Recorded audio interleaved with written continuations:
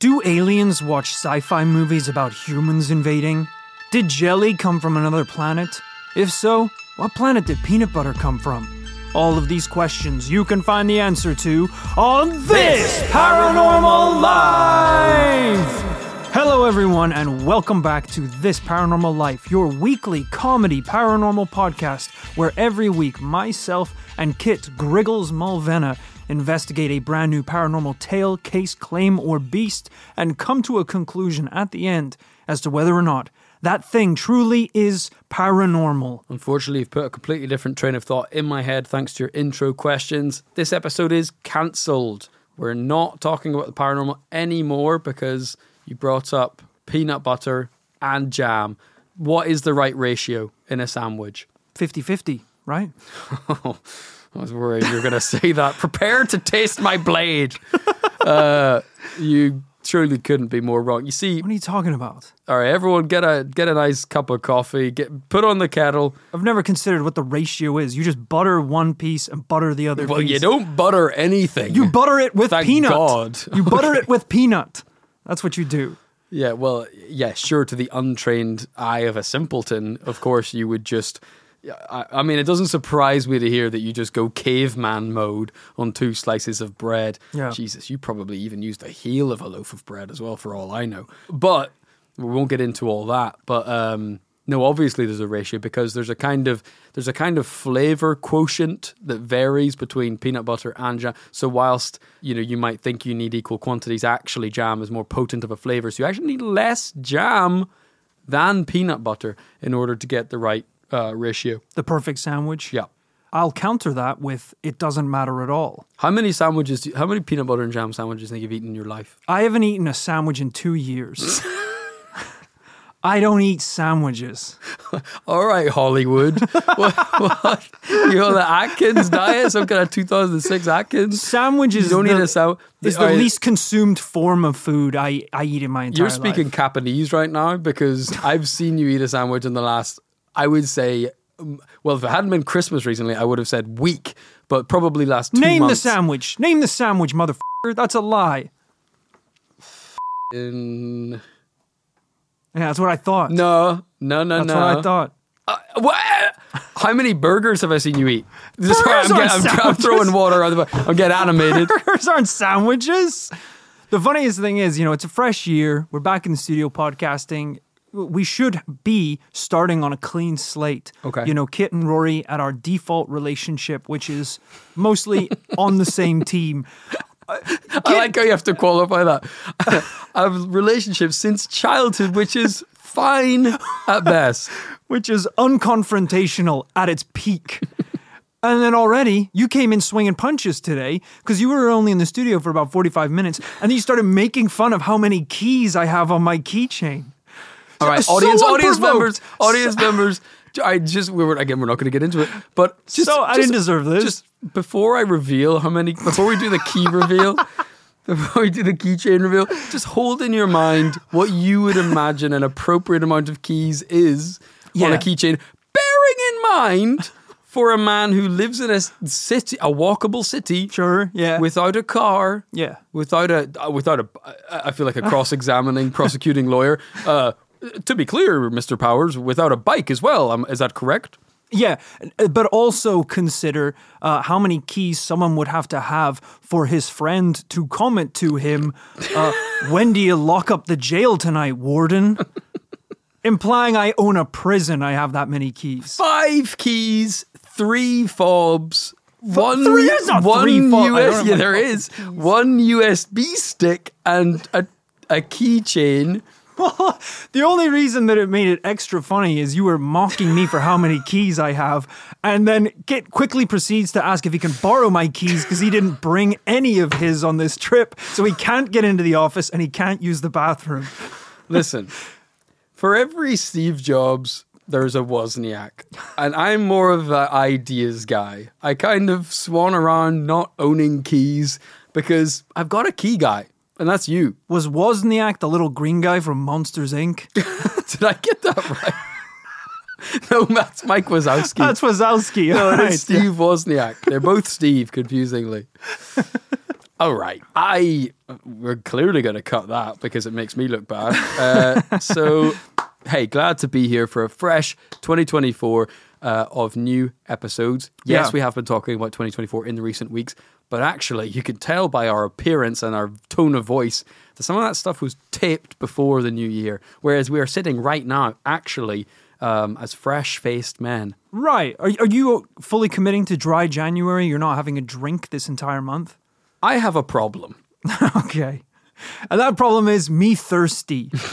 I thought doing dry January was not consuming a liquid for 31 days like Jesus in the desert. I've got a problem. I'm addicted to tiny heinies, and I don't mean tushes. And the problem is... He means Heinekens. They're only, he didn't clarify after. They're only tiny if you drink one or two of them. The problem is you drink a case of 32 and suddenly... They're mighty heinies. You're not allowed. Suddenly you got a tiny amount of custody of your children. So...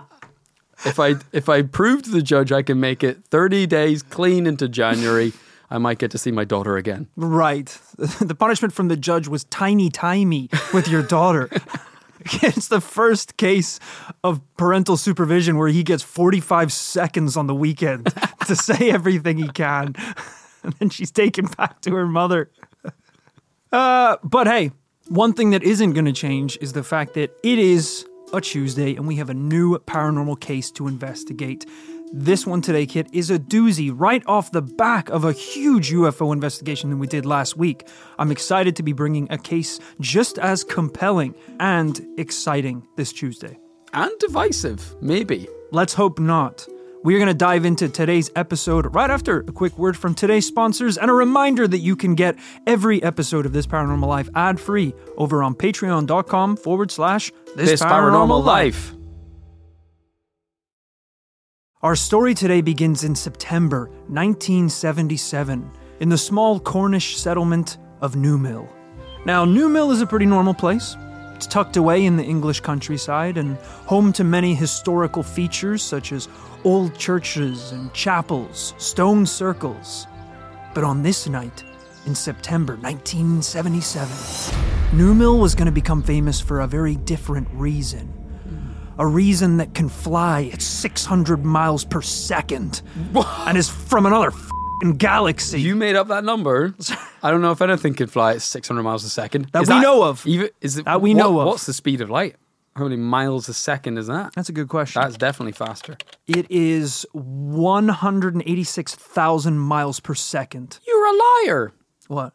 Wait, how much did you say? 600 miles per second? Right. So, yes. So we are really breaking every rule of physics right out the gate. Look, we're dealing with something here that we don't know what it is. Something that is inconceivable to the human mind. How fast is the speed of love, Kit? I think the speed of love arguably might be a lot slower than this, because I don't know, Roy, if you can relate to this. I'm sure some of the listeners can. You know, whenever you just wake up in a cold sweat one night realizing that 8 years ago that person you were talking to was actually hitting on you? Right. Yeah, a real delayed reaction there. So sometimes the speed of love be quite slow.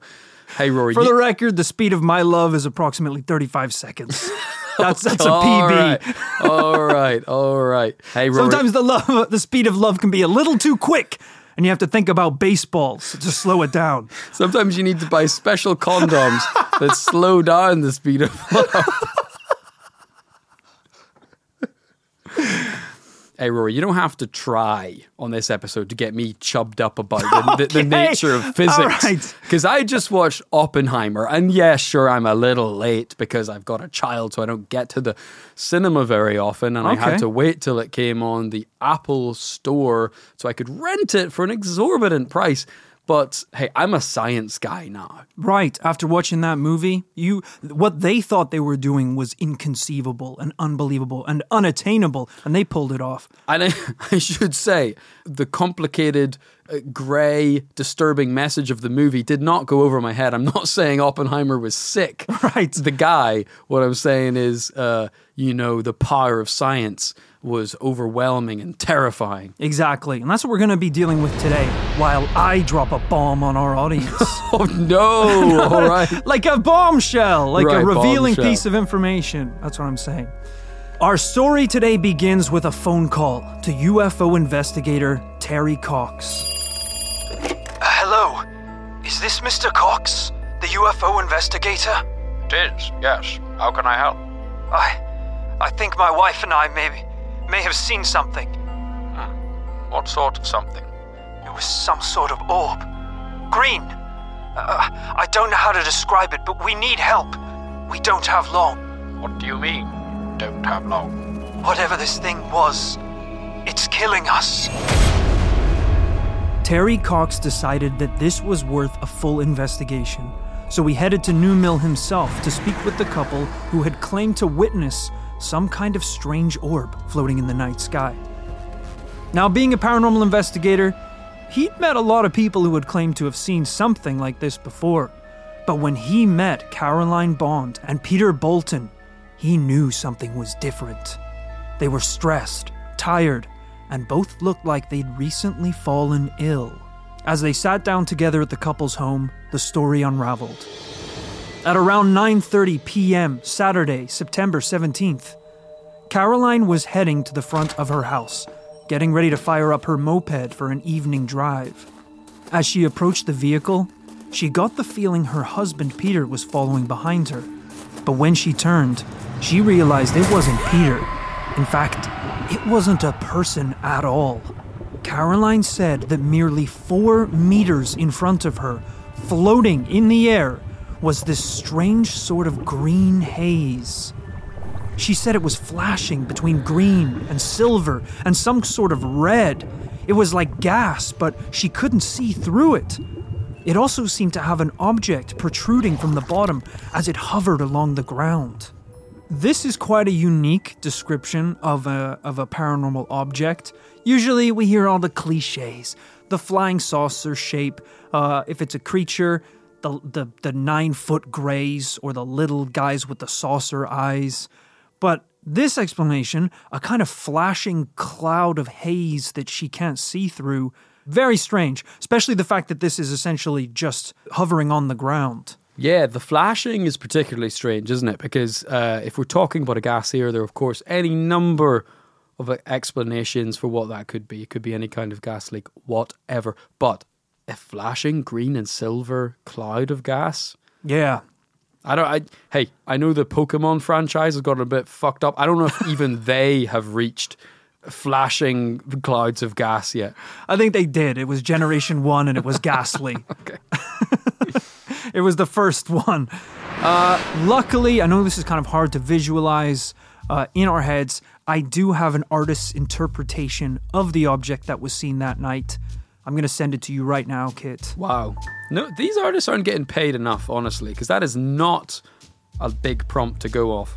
Yeah, it's hard. It's not exactly getting mugged by a guy. Oh, I'm now looking at the image. The artist was overpaid because that is a f***ing giant candy corn in the middle of a road. It looks like a pistachio, a giant pistachio nut. It's an unwrapped starburst that has been chewed up and spat out on a road. Yeah, it's hard to draw a cloud. I get it. Now, it's worth noting that in the records of this sighting, she really has a hard time properly describing what this thing looked like, despite approaching it to the point where it was only 2 meters away. At this point, Caroline thinks that she is tripping, so she does what anyone would do and calls her partner to come look before whatever this thing is makes a getaway. Peter hears her call and comes running, luckily making it in time. By now, this strange object is moving its way up the steps to a nearby barn before turning and hovering around it in circles. Caroline said that they both watched this strange object float about for 2 full minutes. They had so long with this thing that Peter even left at one point to go get his glasses to have a better look. While he was gone, Caroline took this opportunity to see if she could even get more people to put their eyes on this thing. And luckily, around the corner, she found a couple using a nearby telephone kiosk. Hey, you guys! You want to see something cool? The second couple came round the corner just as Peter returned with his glasses. And believe it or not, the orb was still there. Now it was floating above a set of nearby trees, flashing green, red, and silver. Both couples stared in disbelief as they watched this otherworldly orb levitate above them. Interestingly, when Terry Cox asked Caroline, "Were you upset in any way by the experience?" she said, "No, I was quite interested in it. I wanted to go and look for it the next night. I was quite excited and told everyone else. It seemed like a kind of spaceship to me. When it was above the tree, it appeared a bit elongated, although it was oval when I first saw it in the yard. I've never been interested in this sort of thing before, but I am now." Well, you didn't know it existed yet. How could you be interested in it? Yeah, it kind of goes without saying. I was never really interested in floating green gas balls until one popped into my back garden. I've been searching my local library for books on the subject, and well, wouldn't you know it, I couldn't find any. Yeah, no shit. Yeah. This is like if 1,000 bumblebees turned up in my bedroom one morning. You best start to believe I got an interest in honey. Even if I didn't care about it at all, I'd be pretty interested in why 1,000 bees are now in my bedroom. Right, you're gonna, whether you like it or not, become a little bit of an expert on the subject of Gotta bees. become a little bit of a beekeeper. It's like, if you don't have a beekeeper's hat, find the next best thing, brother, because they're in your closet. Right. Like, she, by necessity, has to become interested in UFOs because apparently her garden is a landing pad for the Intergalactic Federation. You know, in a strange, abstract way, the closest thing that this kind of sounds like is Aurora Borealis. Right. Super Nintendo Chalmers voice. And Aurora Borealis located entirely inside the Cornish countryside. But a kind of gaseous, multicolored, changing, flashing phenomenon. Now, luckily, Terry didn't just have Caroline and Peter to talk to. The other couple that saw it that night were Bill and Sally Beard, a couple from Birmingham who were staying with a family nearby. Not only did Bill and Sally corroborate the claims, but the woman that they were staying with, Mrs. Gibbons, also claimed to have seen the orb floating in the sky that night. And there was at least one more independent witness that evening. Because of the timing of the different sightings and the amount of witnesses, the belief is that there may have actually been more than one orb that night. Okay, I just want to drill down quickly on, you mentioned they saw it in the sky then, but of course our protagonist saw it as close as 2 meters away. Yes. Yeah, she saw it 4 meters away, then 2 meters away. This thing's coming at her. Then 1 meter away. Then it was in She's her the blood. Orb. Yeah. If you recall, she said when Peter returned with his glasses, it was floating above the tree line by the barn. Okay. So this thing is capable of moving some distances, but because of the different places it was sighted at different times, people have started to believe there may have been more than one orb, which is a theory that is backed up by the claims of witness George Stone, who said, "I saw 2 orbs." Okay, so we have kind of JFK assassination style. We have a multiple orb theory. Right. There was more than one shooter, and we've mapped them out on this little map with pins. George Stone said he saw one near the ground and one hovering at the height that helicopters would usually fly.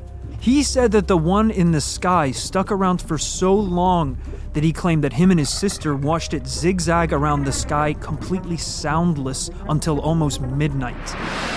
The next day, the strange green orbs were the talk of the town. Those who had seen it struggled to convince their neighbors that it had happened, or even explain what the it was. But luckily, they didn't need to try too hard, because the very next night, the orbs appeared again. Okay, so definitely more than one this time. 3! Okay, they're 3 multiplying. orbs! Sorry, I'm getting excited. I don't know why I get triggered anytime. You seem like a damn spokesperson for the orbs. Your eyes went black there for a second. No, I don't know why the word orb is so exciting to say. Because it was a gas to begin with, too. Yeah, gaseous orbs is what they were. Specifically 3 of them. You seem to have lost control over the pitch of your voice. I have. There's gas pouring out my ears. And it wasn't just the orbs that made an appearance. On that same night, September 18th, civil servant Anthony Leidy was driving home in the evening when he noticed something hovering just outside his window. He knew it wasn't a bird for 2 reasons. First, he was speeding down the road. There was no way a bird could match his pace. Also, it was metal, and the underside was glowing white. No one thought it was a bird. No need to compare at all. Could it have been an orb? Well, do you think? Sure, it's completely different to the others, though. It is. It's, the objects the others saw was described as this kind of glowing gas.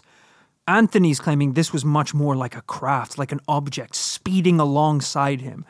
Yeah, I'm into this. I'm feeling it. We're all feeling good. Some crazy shit going on. Let's just always... Speed up? I agree. Worry and slow down. Because sometimes what happens is the little game of telephone takes place, especially back in the day, with less media sources, information sources, that once word gets out of UFOs, you have, as we kind of talk about, a kind of playground spread of information where the... Not to attack Anthony here, but the lonely little he's getting attacked by enough child already. So let's leave Anthony out of this. The lonely little nerd who has no friends suddenly is like, oh, I saw 2 guys. Oh, really? Yeah.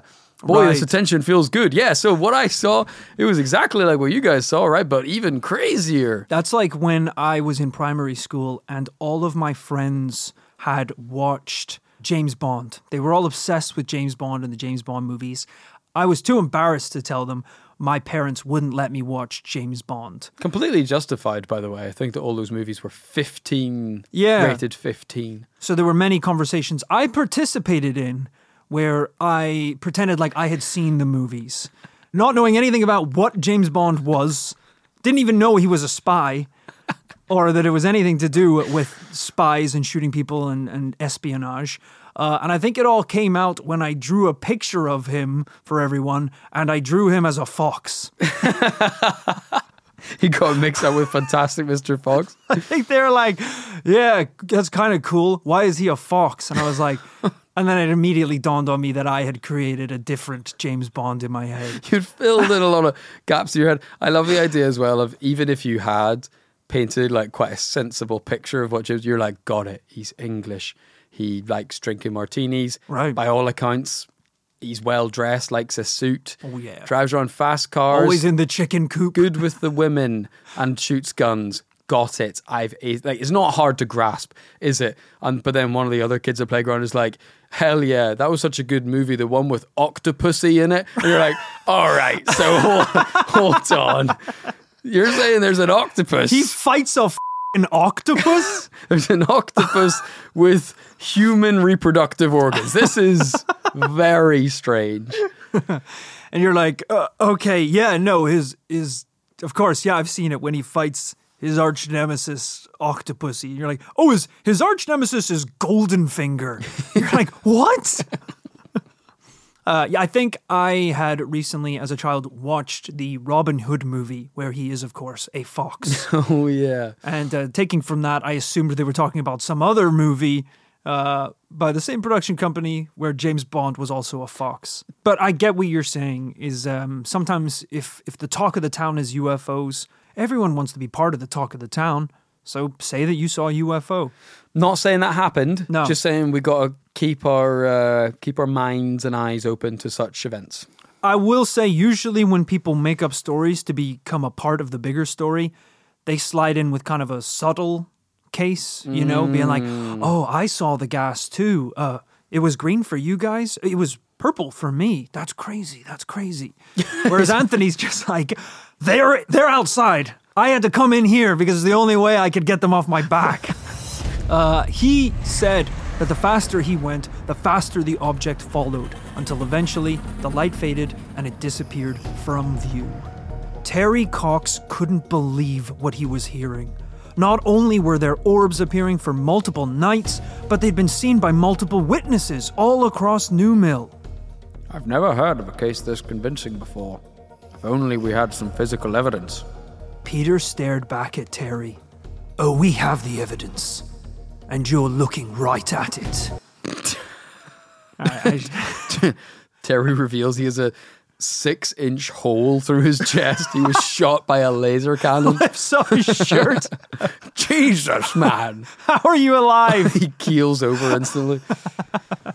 Look, I should say I have, yes, slightly dramatized the dialogue in this story, for dramatic effect in the storytelling. But this is how it all shook down. Peter was telling the truth. He and his wife were both physical proof that the orbs had in fact visited, because it was only a week later that the complications started.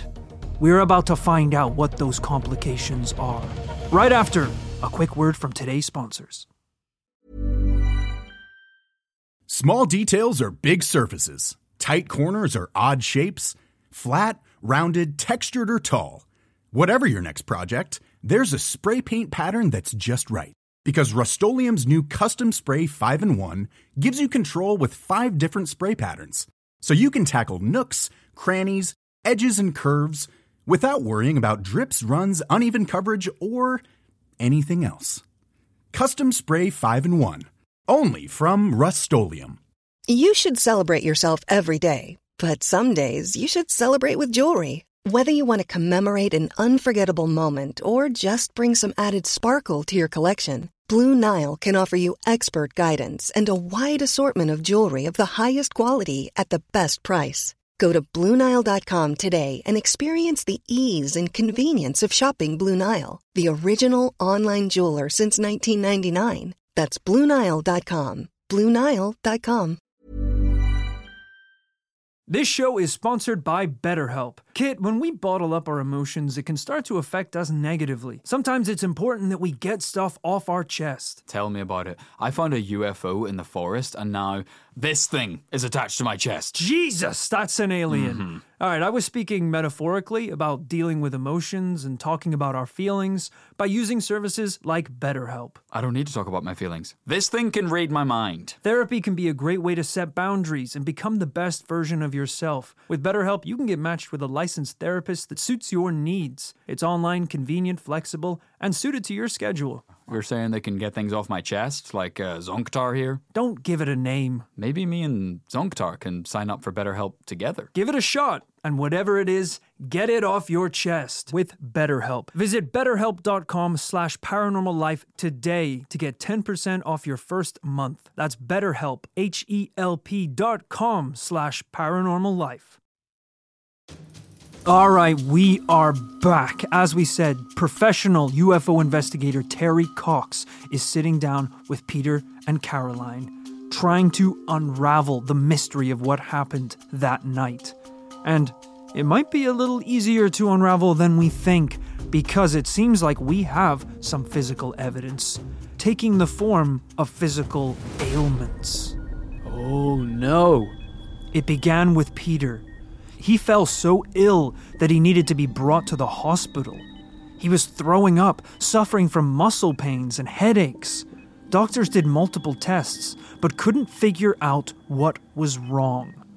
I mean, it's a tough situation to be in if you are Peter, because one way for them to definitely think you belong in a hospital is to tell them about the orb. Yeah. Because usually doctors would be like, okay, look, I'm trying to get to the bottom of this. Have you eaten anything strange recently? Have you had anything to drink? You usually don't drink. It could be an allergic reaction. Tell me about the last 24 hours. Well, it was a pretty normal day. I did have a chicken salad instead of my, turkey sandwich for lunch. Sir, we don't have a lot of time here. You're going to need to get to the point of what you're saying. All right. Well, I'm just filling you in on all the food and the things that I had. So I did, the soda machine was out of Diet Dr. Pepper, so I had to go for full sugar Dr. Pepper. Could it be that? It's a normal amount of sugar. Is there anything else, absolutely anything else, which could have contributed to these symptoms? Well, I just want to guarantee that is there sort of a patient-doctor confidentiality type agreement here in the hospital with if I were to say anything, it stays within the walls, right? It stays between you and me. No, really, sir. We have to train a lot of students. So whatever you could say to me, you could say to them as well. Oh, yes. I'm only noticing them now. There's about 16. They're taking notes, yes. Do they have to be here Please right ignore now? them. I am naked. But please ignore that we have a couple of art students as well, just doing a kind of nude sketch of you as well. Again, just students just doing their job. All right, well, if there was anything that was slightly out of the ordinary, you know, me and my wife did that evening, we saw an orb from another universe, and at some points it was quite far away, and at other points it was inside me. So that might be why I have fallen ill. Students, if you could leave the room. All right, guys, we've got another pervert here. A guy who's been putting weird stuff inside his body. Like, no, I don't mean like that. Delete the sketches. Yes. See, this is back in the day when I would say today, if they had any kind of concerns about your sort of mental stability, the reason why you might have ended up in hospital, we have psychiatric wards and things like that for that, protect you from yourself. Back then, it was called the loony bin, and you get chucked in it, and you might not get out again. Yeah, giving them this explanation might get you out of this hospital, but it's going to get you into another hospital. Yeah. Basically, revolving door. You're going into the other one. No, it is true. It is, hey, this is the terrifying coalface of experiencing paranormal phenomenon firsthand, is you are a frontline soldier, and no one knows what its effects could be on you.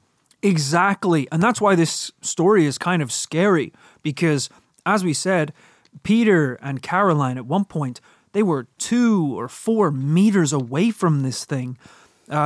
You know, reading about this case, it feels very similar to, you know, back in the days where people were using nuclear power and just completely oblivious to how damaging it was just to be in proximity to the source. Hey, brother. You're talking to the guy who just watched Oppenheimer. I mean, I cannot stress enough how much I'm basing my personality off of this movie. And I have to say there's a lot of parallels between the story you're describing, and maybe that's something we're dealing with here. Maybe there is radioactive stuff going on. Yeah. That's why if you see anything slightly out of this world, you need to put on your lead vest and put on your lead cup if you want to have kids in the future. To make matters worse, Caroline followed behind him. Her symptoms were so confusing that doctors initially thought that she had appendicitis and actually removed her appendix. Oh, Jesus. Okay. Yeah. That was a pretty invasive guess. I know, right? Because it says after the surgery, they discovered that her appendix was perfectly healthy. That feels like someone jumping to conclusions and moving way too quick. Because if you can tell that it's healthy when it's out, how could you not tell it was healthy when it was in? When it's doing the job? Yeah, you know, appendixes coming out, that really feels like something I thought was going to have more bearing on my adult life than it seemed to have during my childhood. Growing up, it seemed like every appendix on Earth was a World War II grenade. No one knew if it was in commission or out of commission or whatever. Yeah. But if you just like ate a Dorito wrong, it would poke your appendix and it would pop like a landmine. Right. Whereas today, I haven't talked to anyone with any appendix problems in a long time. It's also partly because of the way it's worded. Right. You know, stuff with organs is so dramatic. You know, you get kidney failure, your appendix bursts. It sounds like they need to cut you open, grab the appendix, and like throw it into the air so everyone can duck down and it's going to explode. Yeah. You know, it's very, very dramatic. But I agree with you. I would have assumed appendix out, tonsils out. That was a big one as well. Get a tonsillitis. Tonsils, yeah. Yeah. I haven't heard the word tonsils in years. It's crazy. Even when you get older, you know, you hear of people who have kidney stones. Yeah, I know what you mean. The language is quite serious. Like, people don't talk about something failure like that often outside of kidney failure. I mean, my parents talk about sun failure. What is that? Oh, right, you? Yeah. Okay. When you've got That's a just child sad. who's a failure, which is equally as dramatic. They call you appendix because they tried to remove you from their lives.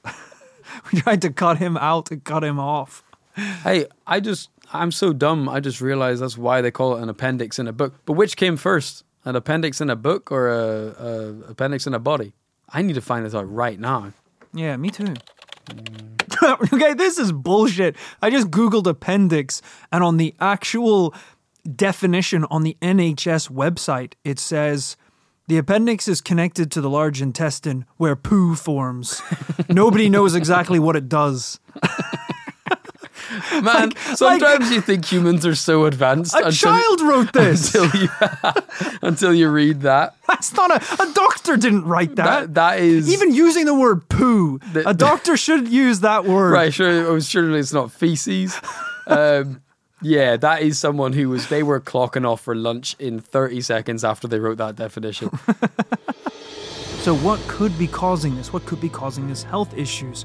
Well, the couple were both suffering from unexplained illnesses, sure, but those illnesses closely resembled, you guessed it, radiation poisoning.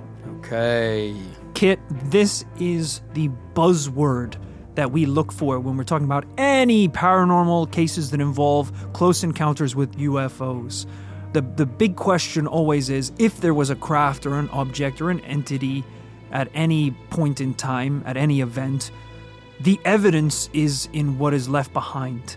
How did it affect the wildlife where it landed? How did it affect the people it came in contact with? You know, how did it infect the environment and leave behind proof and evidence that it ever did exist in a physical form? And radiation poisoning is unfortunately one of the common symptoms that we have with witnesses in UFO cases. Yeah, and it's I always feel like it's worth pointing out that it's a very interesting one. It's not definitive proof of anything. No. And there's no actual specific link for like, oh, we know that UFOs run on nuclear energy. That's why it's there. We don't know anything like that. But the idea, I suppose, roughly is that maybe this alien technology utilizes other elements that we would not be able to be around safely. Space juice. That even the aliens themselves, chemical composition is different. They are not carbon-based life forms. They are made of something else, silicon-based or whatever, and that they interact with other compounds differently, and maybe they are carrying radioactive materials. It's a stretch, but the point is, radioactive material, it's a good calling card, because whilst it is naturally occurring, it's rare in the concentrations that would cause illness. Obviously, the biggest similarity here as well is with a case that we investigated not too long ago, the Cash Landrum UFO case, where two individuals claim to have spotted a diamond-shaped object come down, blasting jet fumes from the bottom that kind of hit their car, and they actually ended up with kind of similar symptoms, really bad radiation poisoning. I think one or both of them ended up losing hair, their skin was affected, and that was a real physical interaction, because I think even the car that they were in post-sighting became so hot they couldn't even touch it with their hands. The dashboard melted. It was really crazy stuff. So obviously with our case, we're not dealing, we don't think, with a craft. It seems like, well, maybe we are. It's somewhere in between craft and entity, you know, this little floating gas thing. But it's obviously not as dramatic as a giant diamond coming down and blasting you like a hairdryer. One of the cool anecdotes, I think I've said it on the podcast before, about understanding the world of the electromagnetic spectrum, of which radiation is a part of, but also at another stage of the electromagnetic spectrum, visible light is a part of, and our eyes just happen to be tuned to see visible light. I saw a cool comparison once that said that if you laid out the electromagnetic spectrum proportionally from New York City to Los Angeles as a straight line, visible light, the stuff we can see, would be about 2 meters okay. of that distance. The rest is like X-ray energy, gamma ray radiation, right, infrared, all the other elements of electromagnetic energy. It is a strange and terrifying world out there of energies out in space. Right, and what we can see and what we can't see. You know, I was at the zoo the other day, and they had an exhibit where you could see through the eyes of a snake. Mm-hmm. I hate these f***ing things, man. I've seen Instagram carousels that claim to be like, here's rat vision, mouse vision, dog vision, f***ing bread vision. And And I'm like, you guys are making these up. Rat vision is me when I sneak out of my bed at night to eat shredded cheese from the refrigerator. That's my rat vision. It's always just like, yeah, it's either black and white or it's everything's red or like, Right. yeah. Where did you see rat vision? Bro, I'm going to look up rat vision right now. Well, the reason I saw snake vision in this exhibit was because I believe they were trying to explain how snakes, I don't know if this is true, this is just what they said at the zoo, their vision is based purely or mostly on thermal, it's heat. Oh. So they were saying, there was a big camera and you could like put your hand in front of the camera and they were like, that's what you look like to a snake. Okay, it's predator mode. Yeah. As Luckily, in the movie Predator. the caption wasn't, this is what you look like to a snake, and it just transforms you into like a chicken wing. They're going to fucking tear you apart. A walking, talking chicken You're drumstick. a walking Happy Meal to these motherfuckers. Why did you have to make this an exhibit? I know they're dangerous. That's why they're behind the glass. It's like, why is there stink lines coming out of me? That's what they think. That's what they think of you. Like, this is what you look like to a snake.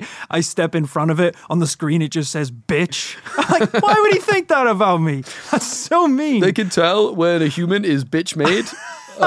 It's just a fun little sense there. It's like, are you a scientist? Show me your credentials. It's just a guy who charges you $10 for snake vision. But yes, this is what I'm saying. As humans, we are limited to being able to perceive what our eyes can perceive. It's a miracle that these two could even perceive the gas itself. I mean, that tells us something about what they saw.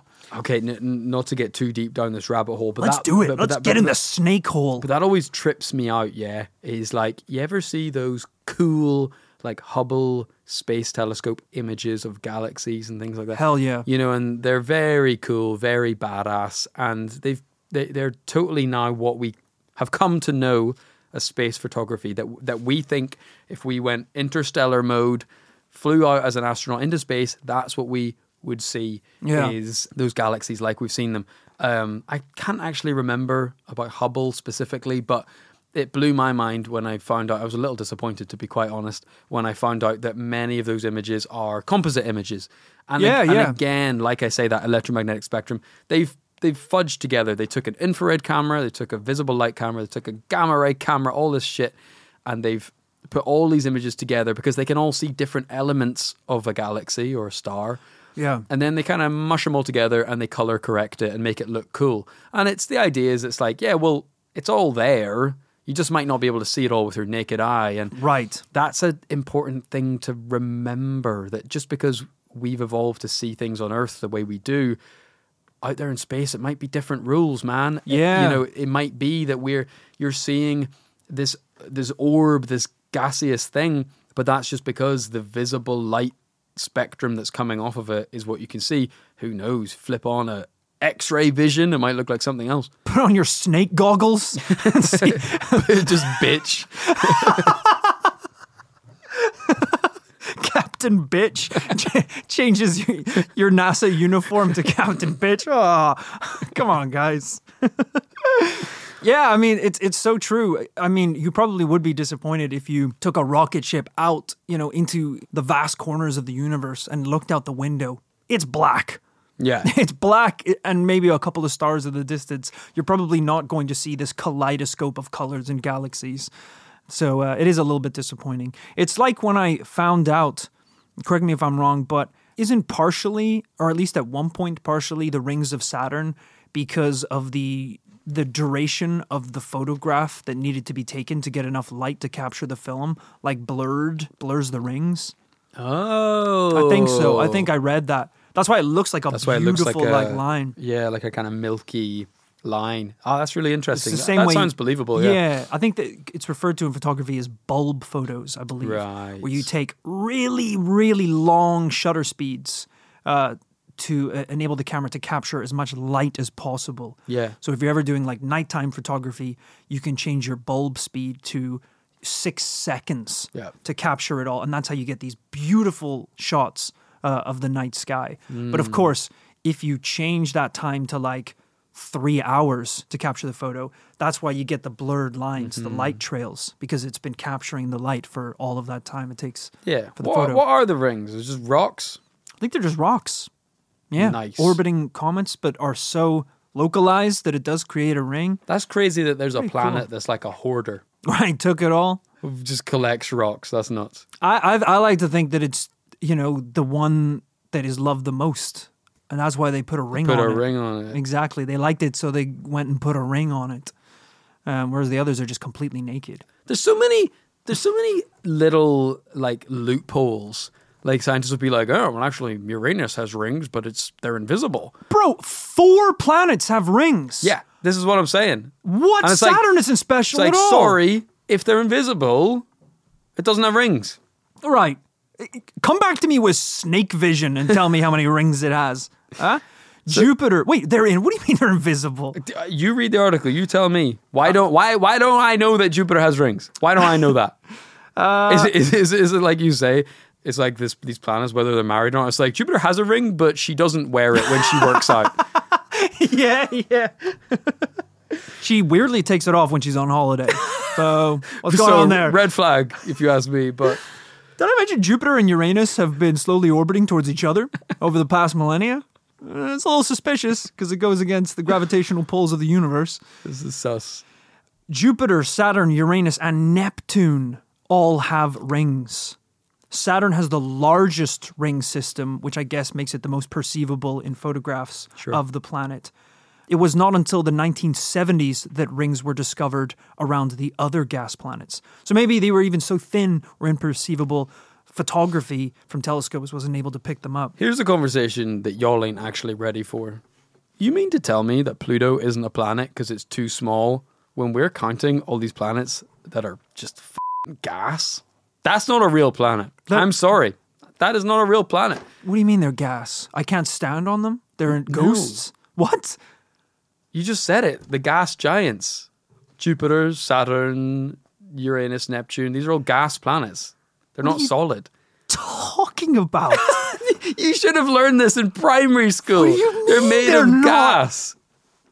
What do you mean they're made of gas?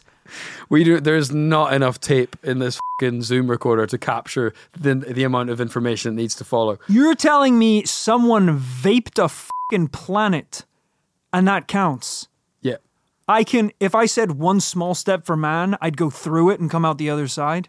How does that work? Well, I think if we're getting into it, I think they're take Jupiter, for example, so hot and fiery and corrosive, you would, of course, melt if you set foot. But they are gas. They're not solid. They're not rock planets. It's only insane because I know of like the gas planets. Like I know that's a normal sentence I've heard of. At no point did I think that meant for some reason the planet was made of gas.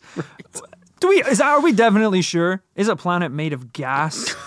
I just assumed it was like that every child in in the Misty world or something, knows and understands. Like when Super Mario goes into the toxic world and he can only breathe for so long, I assumed it was like cloudy or something. Right, you thought it was gas. The way Irish people say gas is fun. Right, yeah. I hate how patronizing they are in the response. The BBC says you couldn't stand on the surface of the planet because it's not solid. Dummy. That's crazy.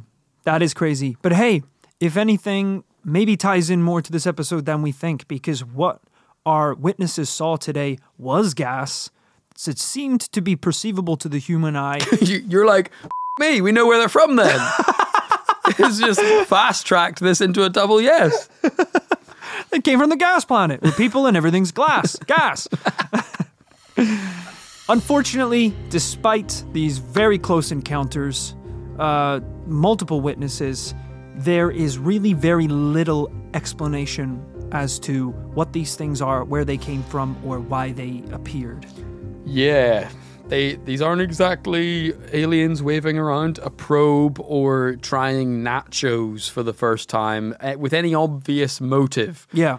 You can barely see the fuckers. Yeah, and this was on a small enough scale, really, that it never even warranted a response by any kind of government or military officials. So we don't even have the joy of listening to them claim that it was a weather balloon or a military test. Hey, there's something kind of cool about that. At some point, you get jaded to the cookie cutter UFO experiences. Kind of cool to have something which just is weird. Yeah, it is weird. People talked about it, but it wasn't big enough or crazy enough that it needed to be covered nationally. Yes. Which is also, unfortunately, one of the cons of this case as well. You know, when I was looking for evidence for this case, you know, it's fun to read about these stories on the internet, but ultimately, if you're going to host them and talk about them on this podcast, you need to be able to back it up with some hard facts, some hard truths. There are multiple newspapers from the time that reported on this incident, had quotes from the UFO investigator and the witnesses. So it's all there. There are the claims that this took place in national newspapers. But aside from that and that small amount of coverage, this case doesn't go anywhere. There were no more investigations done. I couldn't even find really any official recordings of medical records from this quote-unquote radiation poisoning. Most of the talk was them just falling ill, allegedly, after the case. It's like, hey guys, you know what the news cycle is like in rural Cornwall. It got buried within the hour. The next day it was who won the annual sheep shearing competition. The clotted cream shortage of 1976. It was a hectic year. Yeah, you'd think a story like this should be enough in Cornwall to have its own newspaper. And it's just weekly updates about what's going on. Which unfortunately is not the case. So while we do have a lot of testimonies today for some good, reliable witnesses and an investigation by an actual UFO expert, outside of that, this case has a very short shelf life. But that doesn't mean that it didn't happen. And as you know, at the end of every episode, we do have to come down on our conclusions as to whether or not we think that this really happened. So, Kit, it's a strange one today, but what are you thinking? This is a strange one of the strangest we've probably covered in recent memory. Gas? You know, I think you kind of sold me on this being a bit of a UFO case we were getting into at the beginning or before we started recording. So, you know, I was primed to start just ticking boxes in my head, playing TPL UFO bingo. Yeah. Drink when you see a saucer. Drink when you see a grey with bulbous eyes. That is not what we got. We got something pretty much completely unique. Something which I tend to think always makes it feel a little bit more believable when it's original, when it's different, when it doesn't line up with other experiences. And yet at the same time, we've got next to no physical evidence, really no physical evidence, some half-decent witnesses and corroborating pieces of evidence. Well, it's hard to have evidence when your creature is gaseous. I don't disagree. It literally disappears in front of you. It's not a problem I thought I was ever going to have, to be honest, is having to investigate a gas being. Right. Even after doing the atmospheric beasts. What about you, Rory? Yeah, you know, this is not dissimilar from kind of creatures or objects we've seen in the past, as you said, atmospheric beasts, but also one of your favorite UFO encounters that we've ever covered, which I think opened your eyes to the world of the paranormal when it comes to aliens. The creatures in that story were smoke. Huh? What's the one that you love? With the smoke men? You must be referring to the aerial school UFO encounter of Zimbabwe in 1994. Yeah, okay, I knew. That's why I didn't want to mention the name specifically. It's like a smoke, trigger word. Just smoke wasn't exactly the words used by the witnesses on the day, but I get what you're saying. I think it was. Yeah. So yes, what you're saying is they did exhibit some strange movement patterns, these beings, and they were kind of vague objects. Yeah. I think they were probably substantially more humanoid. But yes, they were extremely strange, and they were kind of described as moving in, like you described in this one, a bit of a zigzag, hazy pattern, as if they were. I think they were described as moving in slow motion, but incredibly fast. Right, which doesn't make any sense. It doesn't really, but I think that's the world we exist in. Yeah. It doesn't make any sense, and you know, it's safe to say we've covered enough stories on this podcast before where it's a little naive to think that the only guys upstairs are 9 foot and gray and look like the aliens from a Steven Spielberg movie. Yeah. Some of them are a f***ing cloud. Yeah. Some of them are a thought in your mind. Some of them are the smell of purple. It doesn't make any sense. But hey, no more dilly-dallying, no more putting it off. Kit, it's time to come down on a conclusion. What are you going to say about today's case? It's going to be a no. Ooh! But I think you understand why. Ooh. I didn't realize I had my snake goggles on. Because you're looking like a bitch to me, brother. All right. Well, you threw around a no last week, and that pretty much tore the commune apart. So I think you could understand a conscientious objection. Things are getting so heated in this studio right now, a snake would be blinded. It's like a flashbang going off. That's how hot it's getting in here. Hey, call me Oppenheimer. I am become no destroyer of Rory's cases. Look, unfortunately for me, this week, it's also going to be a no. Okay. Just because I love this case and this story and these creatures doesn't mean it's enough to push it over the edge for me and truly commit to saying that this event did happen and is paranormal. Unfortunately, there's just not enough evidence right at the finish line to push us over. But hey, what a great case. The New Mill Green Blob. Hey, let me tell you, to. this is the quintessential. Some cases, right? We investigate. We've got our dossier in front of us, and then when we come down the double no, we tear it up and eat some of it or throw it out the window because it's f***ing trash. This one, this is where we Indiana Jones style carefully put it in the vault, keep it on ice because the next time a blob of gas shows up, flashing green and silver, we're going to need to go back to this, study the differences and figure out what's going on. Because this is just a too little information. Like, this is one of those cases where 30 years from now, using new DNA technology, we bust the murderer from 30 years ago. Exactly. We, put this in a folder, stick it in the X-Files. Yeah. And then 20 years later, when someone says, did you hear about that alien sighting down in Florida? It's like, yeah, people said that they saw some kind of strange red and green flashing gas. Yeah, Boom. Violins start. Dun, dun, dun, dun, dun, dun, dun, dun. Yeah. Mother of God. What a case. Thank you so much, everyone, for listening. I hope you enjoyed it, Kit, even though it was a double no. We are yet to achieve a double yes this year, but what are we, 2 weeks in? 3 weeks in? Barely in at all, which means we have so much more time this year to finally chase down those double yeses. For sure. The problem is I know what's coming next week, and... All right. You can skip that one, guys, if you're really holding out for that double yes. The alien next week is a cloud. It is a cloud that was spotted at cloud height. So, not that weird, really. We've talked a lot on this episode about snake vision, but if you want to see this podcast with human vision, you can head on over to YouTube or on Instagram, Twitter, where we upload clips from the show, and we actually upload the entire video podcast over on YouTube. So, if that sounds good to you, head on over there. You can watch the whole podcast there. It's a ton of fun. And if you already are starting the new year and you're caught up with all of the This Paranormal Life episodes and the backlog, don't worry. You don't have to wait every Tuesday for a new episode. We have a huge amount of episodes over on patreon.com that are available to you for a very small amount of money every month. We have a ton of bonus episodes which are released every month. And we also have the After Party, which is a bonus Friday episode where we talk about the behind the scenes, all the additional info that we weren't able to include in the cases, some of our own paranormal experiences. That being said, the last one was just me, Kit, and Phil getting drunk and answering community questions that we did a call out for over on Patreon. Everyone kind of prefers that, honestly. Yeah, we were like, so you want to hear about, because I actually saw a green orb one time, and then someone goes, all right, question from Craig here, marry, kill, cryptid edition. And then people crack beers.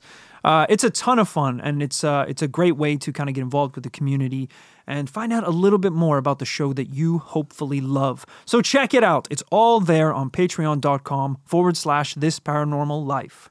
We got a ton of also really cool goodies over there on that website, and one of those is being able to get your own personalized shout out at the end of the episode. And that's what we're going to do right now. So thank you firstly to Dravdaddy. Dravdaddy sounds like a kind of San Francisco startup for autonomous vehicles driving your children to childcare without you being there. Right. This is kind of we're filling a gap in the market for the busy parents out there that we can have just an automated Tesla come and pick up your toddler and safely drop him off to his nursery, saving you a bunch of time. All they have to do is get in the car and say, "Drive, Daddy!" and the car starts. So download the Dravdaddy app. It sounds a southern. It's Drive, coded Daddy. by people from the deep south, of course. Dravdaddy. I want a McDonald's, Daddy. And the car will swing by the drive-through.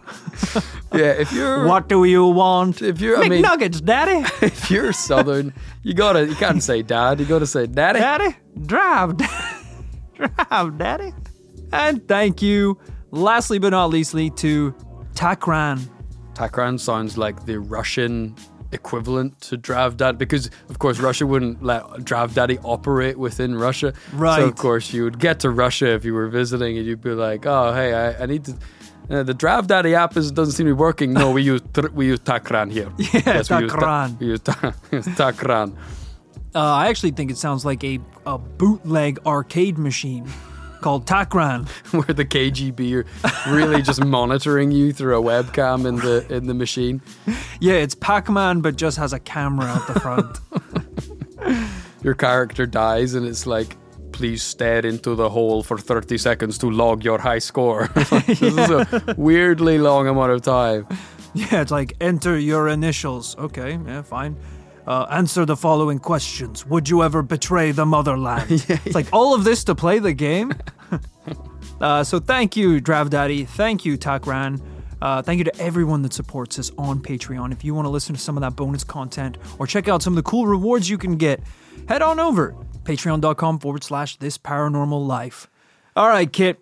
It's time for us to say goodbye and start the research on next week's investigation, which you have guaranteed me and the audience is going to be a double yes. Did I? I think you were pretty confident about it, right? So we need to give them, because we don't want them to miss it, you know? Right. We don't want them to miss it. I can promise that it's more physical than gas. So all right, okay.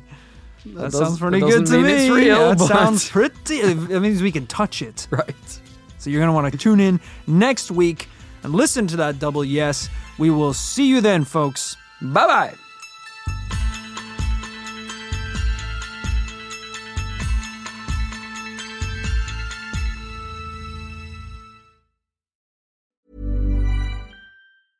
Hey, it's Paige DeSorbo from Giggly Squad. High quality fashion without the price tag. Say hello to Quince. I'm snagging high-end essentials like cozy cashmere sweaters, sleek leather jackets, fine jewelry, and so much more. With Quince being 50 to 80% less than similar brands. And they partner with factories that prioritize safe, ethical, and responsible manufacturing. I love that. Luxury quality within reach. Go to quince.com/style to get free shipping and 365-day returns on your next order. Quince.com/style.